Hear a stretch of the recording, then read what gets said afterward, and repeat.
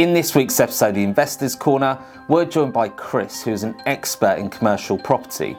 Now, we don't really hear a lot of information out there regarding commercial property investment, and that's the reason why we wanted to get Chris on. So what are the advantages and what are the disadvantages of commercial property investing? How long is the lease? Is it a long-term investment or a short-term investment?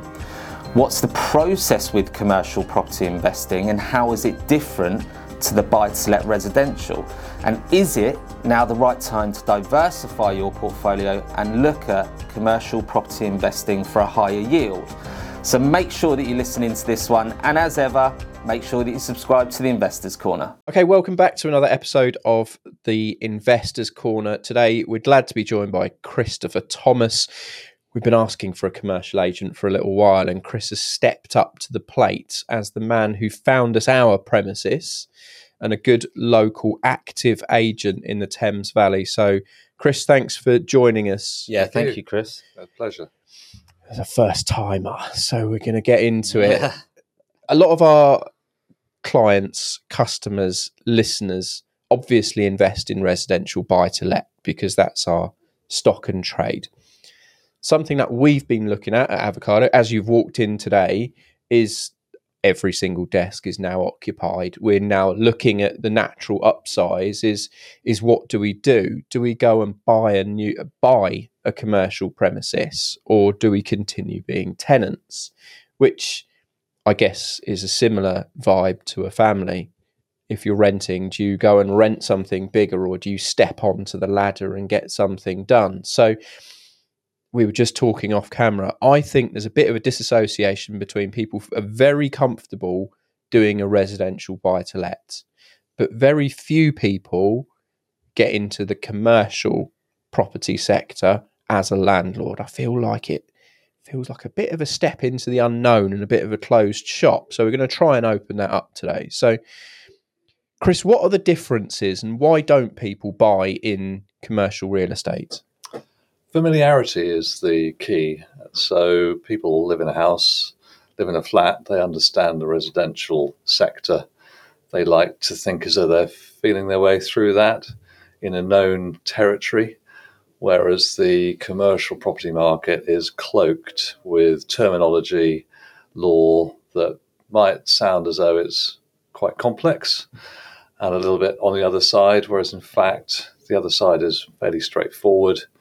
And as you said, if you're expanding your business, then your key factors for whether you're going to buy or rent are firstly availability, secondly flexibility. How quickly is the business growing? What's the right size for it? What's your long-term aspirations? So in the occupier market, which is slightly different to the investor market, flexibility is often the primary concern. So that's why there are lots of commercial properties which are let, which then feeds back into the why would you buy a commercial property investment? So why would you do that? Well, there are some fairly simple reasons to do that. The primary is probably the yield. So in the residential market, I've heard some crazy yields. I think the returns being the yields have pushed out a little bit. The law within the residential sector is set to change. There's a bill going through Parliament at the moment, which will make it more difficult to dislodge your residential tenant if they're not. We talk about themselves. That a little bit. It's my favourite subject, the Renters Reform Bill. You see how enthusiastic he looks. That's the one. And what do you do if you've got student lets? How's the law going to impinge on that and so on? So I think people are probably casting their eyes around a little bit more to see what other forms of property investment there are out there. So we have a range of properties within that sector, primarily office, industrial, retail. There's a lot of sensationalist journalism about how dire the retail market is, why people aren't going to the office, what's going to happen with the office sector. Logistics, very good market, mainly because people do such a lot of buying online. So the warehouses are full. People can't find enough warehouse space. So getting into the commercial sector, you kind of need to be guided by someone that understands it as to where rents are likely to go in order to see where the returns are going to be. Yeah, I mean, the logistics is obviously, I mean, that's for a big time investor, isn't it? If you ever drive up the M1 or I think down the M5 after you get past Bristol, some of those warehouses take about 5 minutes to drive past. They are big. At 70 miles an hour. Yeah, Amazon. It's phenomenal, Yeah. the sizes of these places. And from a return point of view, you can see why people get into that. But you mentioned something that I wanted to get onto, which was obviously sensationalist reporting, which we try and stop where we can. So Friday, Cushman and Wakefield reported that rents in London on retail properties are back to pre-pandemic levels. When I was under the impression the world had changed forever. Well, I was reading at in the weekend. I won't mention the paper, but I was reading that Canary Wharf, which has gone through a change of ownership, the retail sector has now just reached past pre-pandemic sales within the shops that are there. So yeah, people are recovering, but there are subsectors within that. So you get to hear about the great big glitzy schemes, but actually neighbourhood parades are very popular. Yeah. The government has carried on the 25% relief on business rates. So that sounds as though you get 25% off of your business rates if you are an occupier, a tenant. In fact, you only pay 25% of it. 75% reduction. So as soon as that came in, we thought, well, hang on a sec. That means that rents are going to be more affordable. So as the pandemic has passed, neighbourhood rents have gone up. So in this area, we've carried out 3 rent reviews, 1 lease renewal on the parade of shops in Binfield. You can stay away from me, Chris. All the rents have gone up. You can become a little bit overly forensic on what's going on. The surveyors, we talk about rental tones and what's it break back in terms of zone A. Now that's enough to make you zone out. Yep, a little bit. Yeah, I was gone. You start thinking, hang on a sec. And it can get very technical. But I've been doing this for 40 years and I can stand outside of a property and say, right, how much is someone going to pay for that? Yeah. Where is the rent going? What's that going to affect the yield? What's the return going to be? So if we plug back to the industrial sector with big Amazon warehouses and so on, you don't need to be into that size. We sold a property in Windsor, 8,000 square foot warehouse for 1.2 million. That might sound like a lot of money. It's in investment terms, we sell anything from £200,000 upwards. So at 1.2, we let that to Lapland UK Limited, and the clients are now getting a return of about 9% on the yield. They had to spend a little bit of money to bring the warehouse up to date, but that's a good return when you compare it to the residential letting market.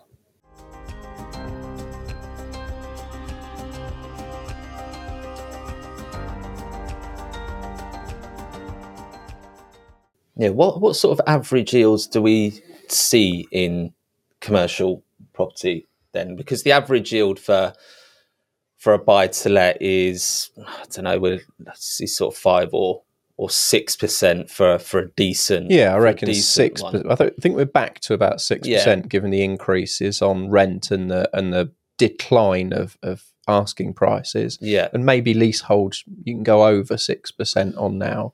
But obviously the costs have gone up. Yeah, So and with HMOs as well, we might see 8, 9%, maybe 10%. So it'd be interesting to sort of, take a buy to let or a HMO investment and then compare it to commercial property and what the average yield is on that. Because I think with commercial in investing, I don't see a lot of information on it. The people that I speak to don't know anything about it.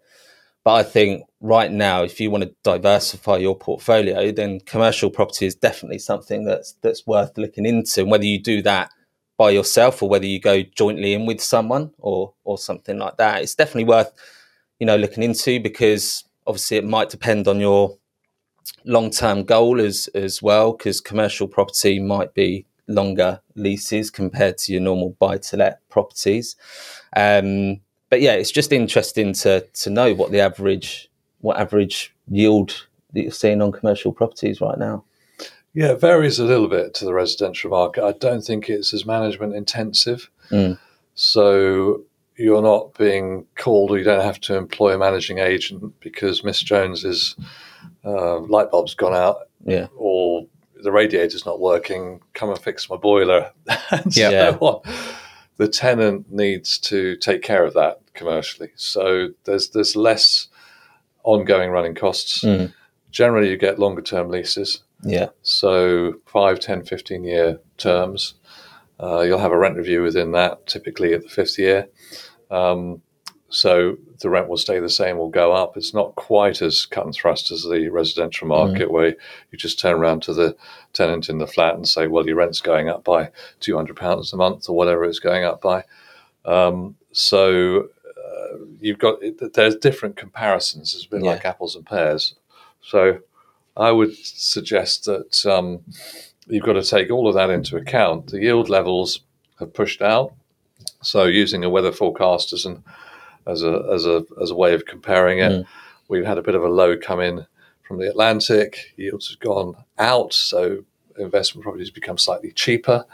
So you're looking at 6, 7, 8% yields on a lot of the stock, unless it's stock where there is rental growth. So the warehouse market yields were around about 4.5%, 5% pre-pandemic.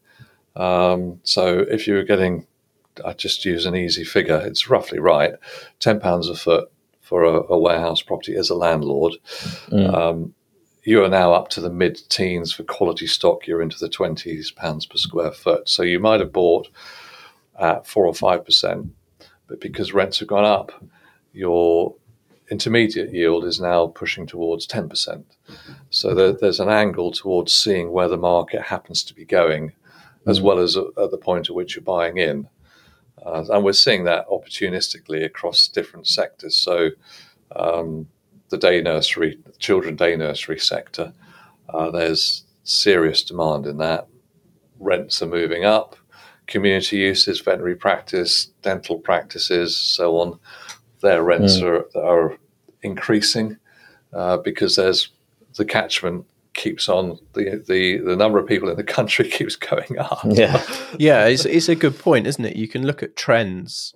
So pandemic, the world and his wife got a dog or a cat. So in a year or 2 years' time, you're going to see the knock on that more veterinary surgeries are going to have to expand and go to bigger premises as a knock-on effect.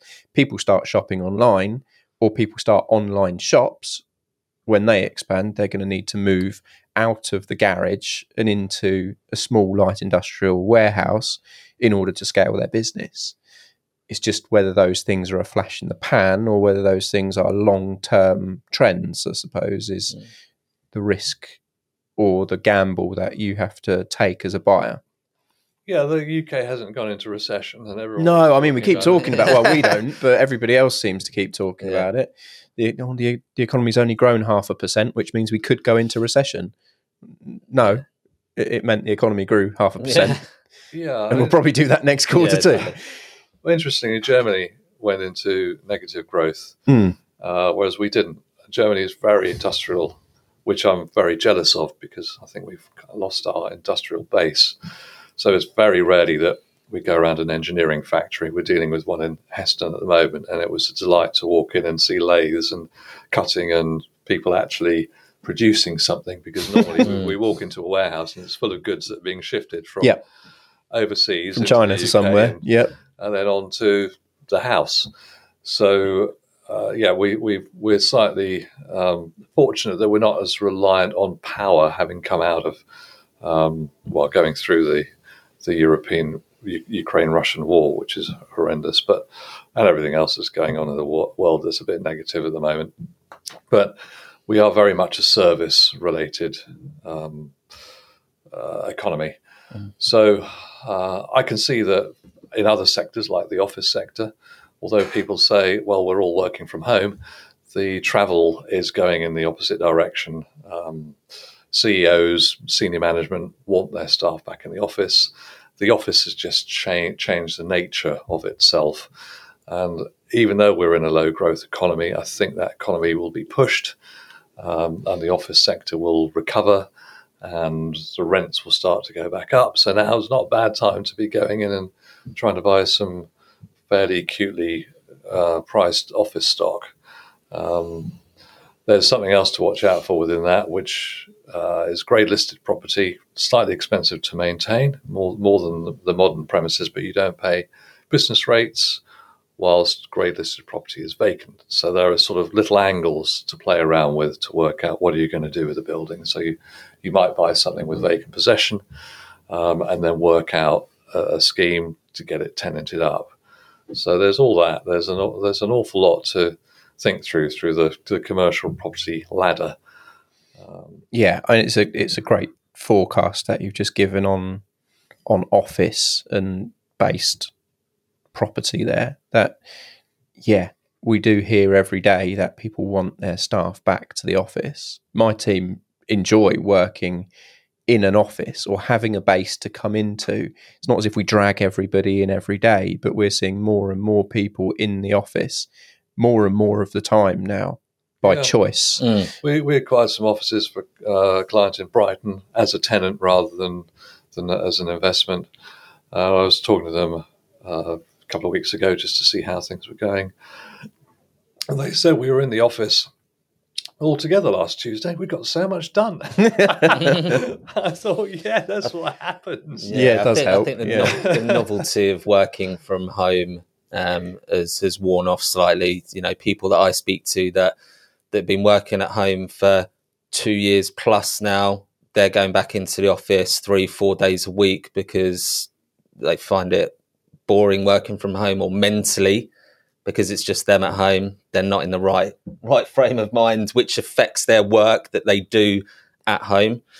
Some have found that they've become a bit lazy doing working from home. It's got its pros and cons. I mean, I can't imagine being a new graduate or apprentice or inexperienced person being given a job and working from home, because most of the experience I acquired was by the osmosis of having experienced people around me who could coach and help and mentor every time I spoke to someone or did something, get some feedback on what I was doing rather than be totally anonymous at the end of a Teams or a Zoom call.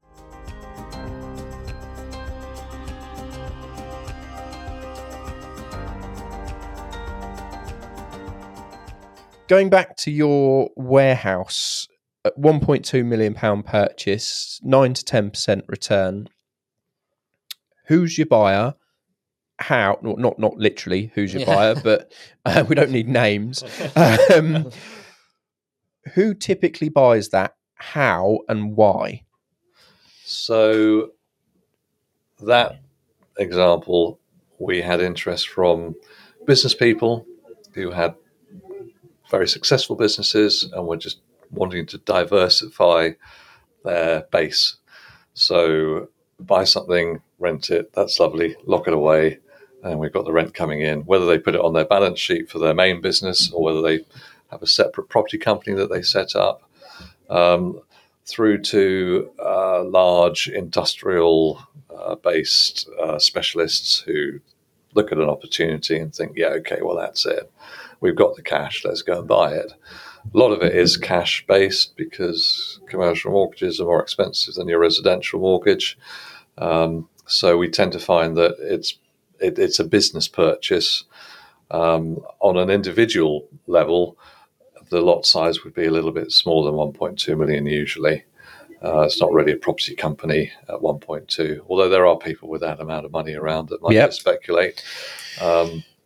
We have, for example, in Windsor Town Centre at the moment, a restaurant where 50% of it is owned by one party, 50% by another. I know them both. One of them has come along and said, actually, for family reasons, we'd rather not have our 50% ownership. Can you please find someone to buy it?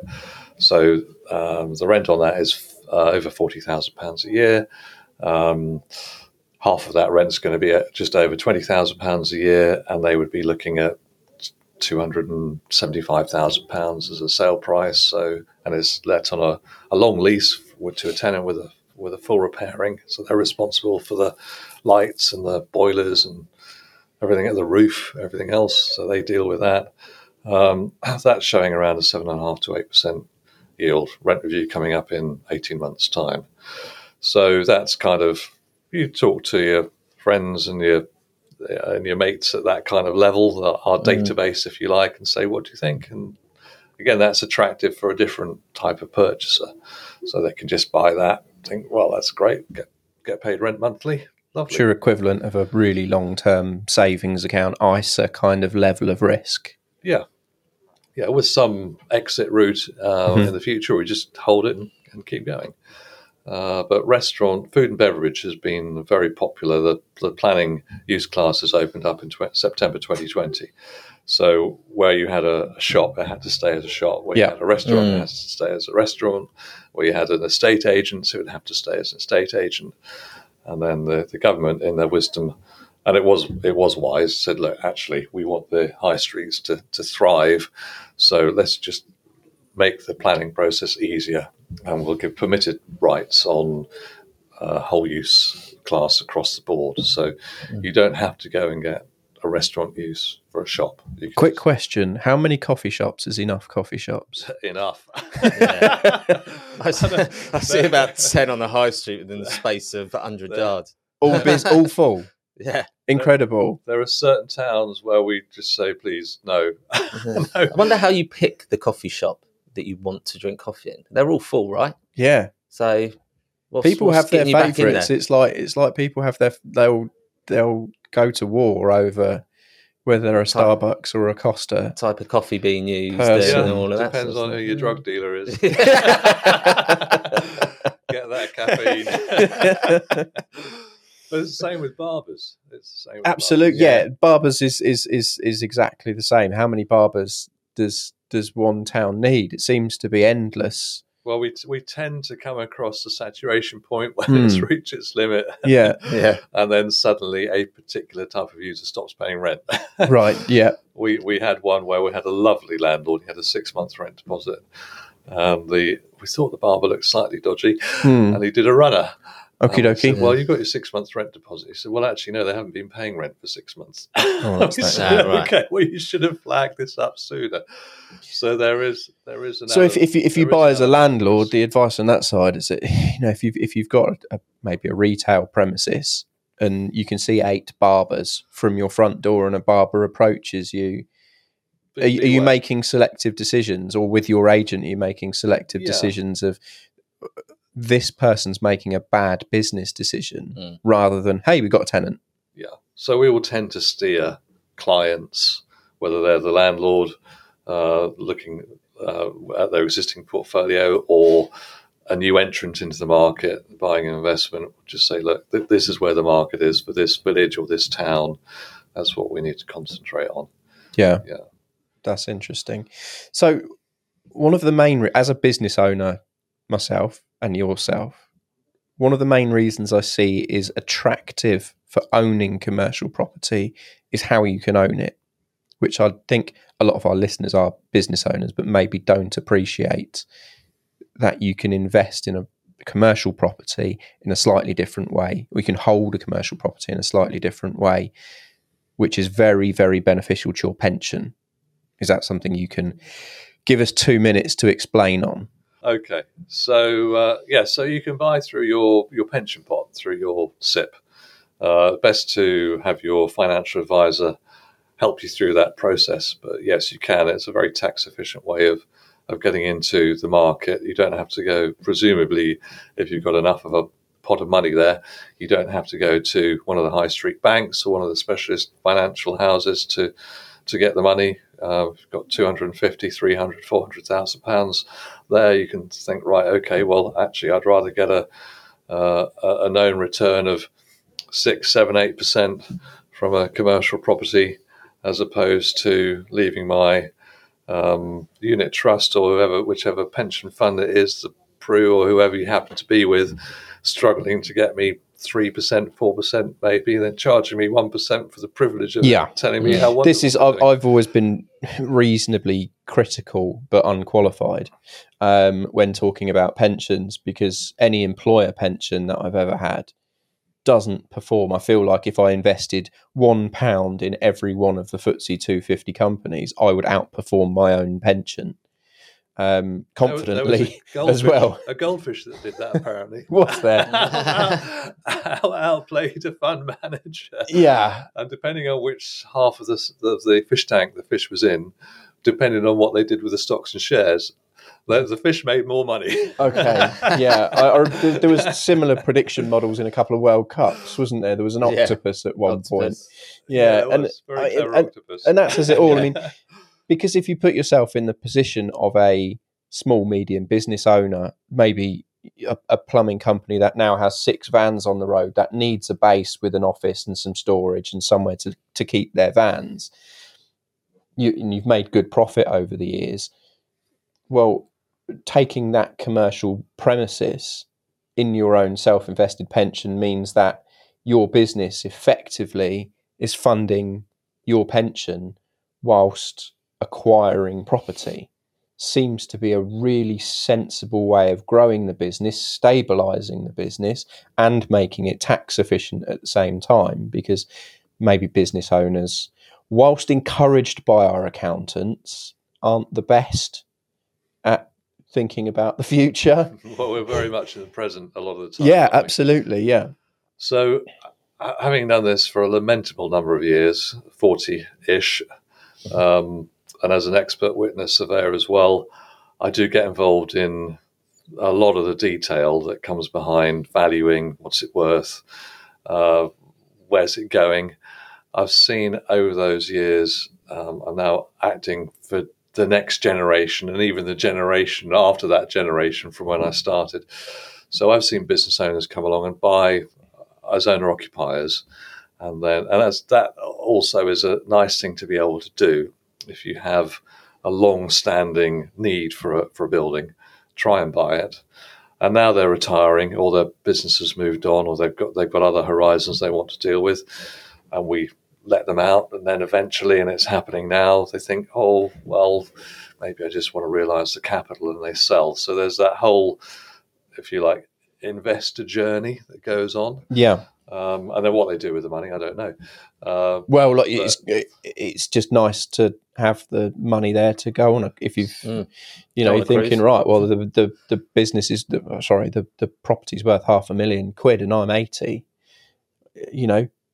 there's plenty of time to spend that £500,000, isn't there, rather than having the drip. We've got clients in their 90s, God bless them, who turn around and said, actually, this office block that I've got near Staines Station, I'd rather just sell it. And it's multi-tenanted with a few voids. I really can't be bothered anymore. Yeah, and it's just, you see the same story with buy-to-let investors. It runs its race for somebody. It's done its job through that period, and when you can see that kind of length of time end in sight of, right, I've probably got 5 or 10 years worth of being a retired spender rather than someone who sits and doesn't do anything because I'm past the spending stage, then I say fair play. It is what it is on that time.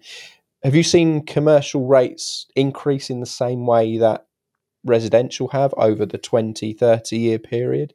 Do we see the same doubling of property values just because it stands on the same land as a residential property? No, which makes commercial property quite a good buy because it hasn't gone up double, treble, quadruple, however much that has. It's been quite stable. I think the income levels from it have been relatively stable. We've now seen some changes in the market, which we've touched on already, like retail rents going up a bit, warehouse rents going up significantly, but they tend to be long-term holds. It's not as emotive as the residential market. When you're having in a dinner party or something, and they're talking about, oh, we just bought another apartment, buy to let, which was probably all the talk 7-8 years ago. Yeah, absolutely. Yeah. that fueled its own little wagon. So we don't have the highs and the lows that the residential market does. I mean, through the 90s, it was pretty dire. I wish, in hindsight, that I bought lots of residential property in the 90s, because looking back, it would have been good. It was cheap. Yes.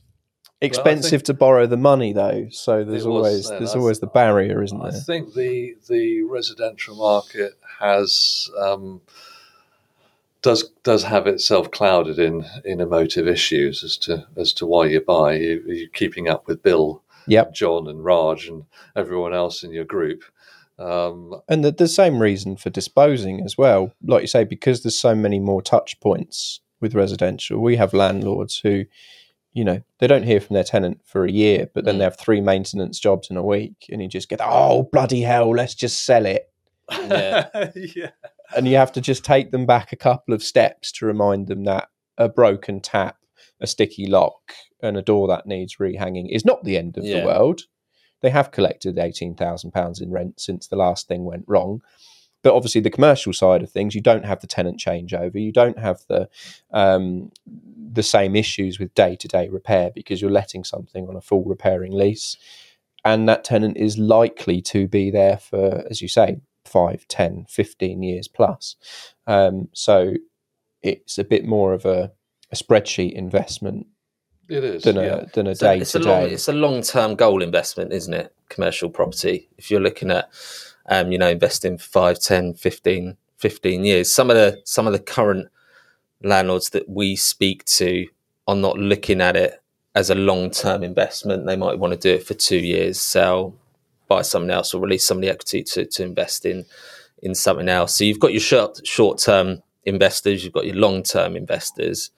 I think commercial property is sort of maybe sitting in the longer term investment sort of category. But, if you can do it and spread the risk of your investment or diversify your portfolio, then it's definitely something to look into. It's just that knowledge piece that people need to look into it more. It's not as scary as it might feel from the outside. I mean, everyone goes down the high street, don't they, and sees the shops and the offices, and a lot of the offices need filling up because of the right sizing that's been going on, but that will happen.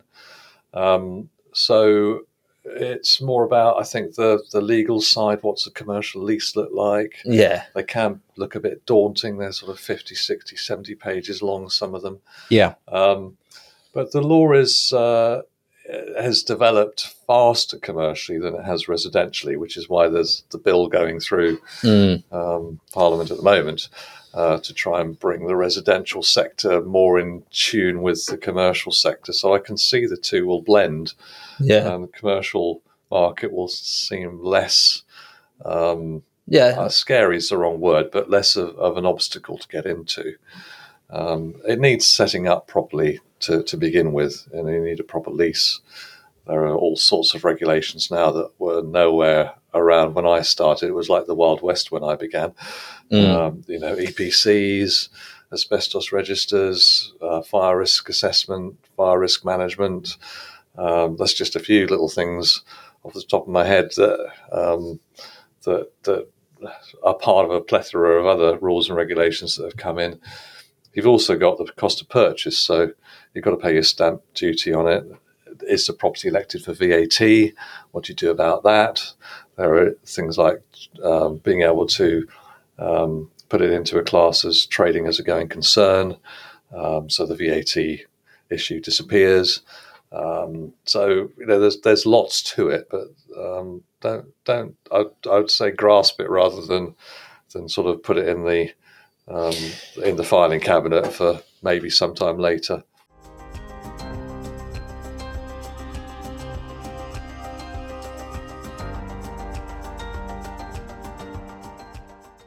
So if you sat here with upwards of £250,000 in your business bank account to invest, where do you start? Because if you've got £250,000 or half of that and you're looking at buy to let, you tend to start on Rightmove. It's the obvious go-to. where on earth do you start? You think, right, okay, this sounds good. Commercial property is worth looking into. What's your first, second, and third moves as a potential buyer? Well, the second one's Zoopla. We tend not to advertise that much with Rightmove because Rightmove are so expensive, and that's simply to try and look at our own cost base. Yep. For those of you out there, Rightmove is about 10 times the price of Zoopla. It's a lot more expensive. Just to throw a shock. I can't go into comparing the two because I don't want to have a dissing contest between two of the big names out there. Rightmove have had enough of us from the last 2 weeks. Podcast episodes dropping their name in there. So yeah. Well, they're trying to sort of recover, aren't they, at the moment in terms of the slightly bad press that they've had and their future. It's strange business, loved by the public, hated by its customers, but we'll leave it at that. Yeah. So start on a Zoopla, for example. Within your territory, just look up who the most active commercial property agents happen to be and have a chat with a few of them. If you want them, we're very friendly and reactive, so we'll get back to people or we'll have a chat and talk things through. And the commercial property market can seem as though it's a bit standoffish and a bit snooty. Whereas it's not really. So don't be put off by having to pick a phone up to someone and have a chat rather than just see what's online, because you'll get a bit more knowledge through a telephone conversation. I think that's a really good point, because the residential market is quite often very well advertised, but then very shallow when you talk to someone in knowledge, whereas the commercial market, from what I see, tends to be probably very poorly marketed. But then when you speak to someone with an absolute encyclopedic knowledge about what they're doing and how they're doing it. So yeah, well, that's find one of those 100 coffee shops in your town and sit down with someone is probably the best shout. Whereas you might not want to talk to an estate agent for long enough with a coffee. Talk to a local regional agent. We get lots of the big town agents ringing us up for information, for encyclopedic knowledge that we have. Yes, which I feel slightly schizophrenic about. So during the pandemic, I thought, well, I am an encyclopedic on this. So I got onto our institution, the RICS, and said, can I actually become an expert? Is there such a thing as becoming a formally qualified expert? And they said, you can. Yeah, it's a bit of hard work, but you can do it. So in order to put some letters at the end of that knowledge, there are a few surveyors in the area who are acknowledged as experts. So have a chat with them if you can. I'm one of them. But there aren't that many of us, which is probably why we're so poorly marketed. So last up, I think we've had one prediction from you, which is that the office market is due a good increase over the next few years of occupation levels. I've seen from Bracknell particularly that Bracknell's take up on office space is much higher than the national average already in the last couple of weeks. What are your thoughts on hotspots and the right types of buys for the next few years? So I don't think the right type of buy for an office is sit back and, oh, that's great, I've got a tenant in there for the next 5-10 years paying X per square foot and a yield of Y. The office market has developed because people like working from home, and you have to have an office that's more attractive to work from than working from home. So the office sector is waking up to that, and there's a flight to quality. So in its simplest form, you have to make the commute worth it. Mm-hmm. So the older style, shabby sort of office, anyone will fill it, don't worry about it type of sector really doesn't tick. So if you are looking to buy into the office market, either buy something that is in need of an refurbishment, upgrading, and then you'll benefit from getting a decent rent, or buy a product that is already quality, but there won't be as much profit in that. Yeah, because there's someone else will be already taking that. Risk. Yeah. It's becoming harder to turn offices into flats. I don't think the residential market is oversubscribed. There always seems to be demand for residential space, but the local authorities around here are making it more difficult for offices to be bought and then converted. You have to prove economic loss.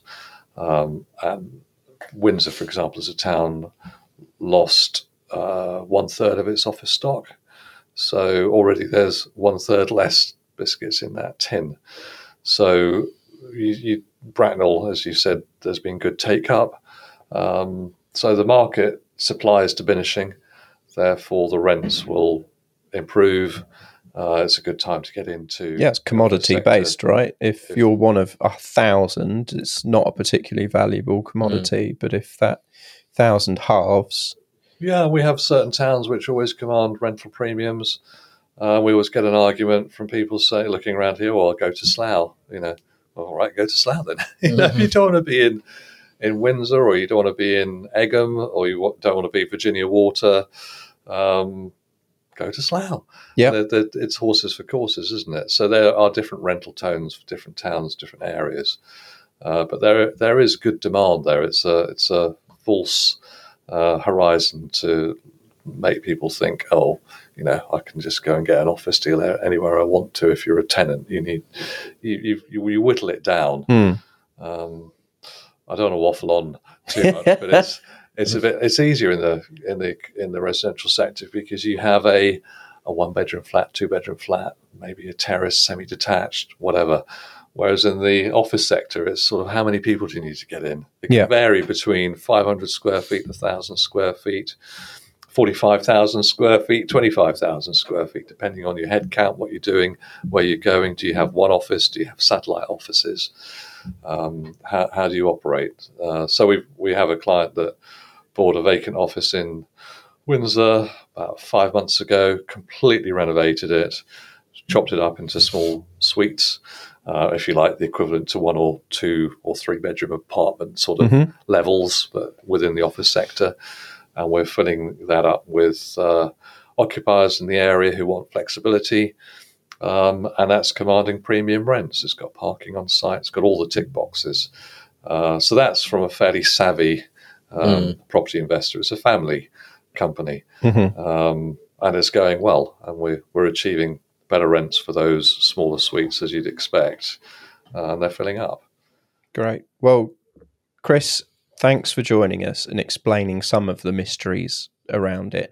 As ever, at the bottom of the podcast, on the show notes, Christopher Thomas's details, contact details, links to his website will be there. If you've got any direct questions, feel free to either pop them on the social link or go direct. I'm sure he'll be happy to, like I say, if you buy him his coffee, have that conversation with you. But again, thanks for joining us and taking the time out of your day to do so. Till the next episode, we'll see you then.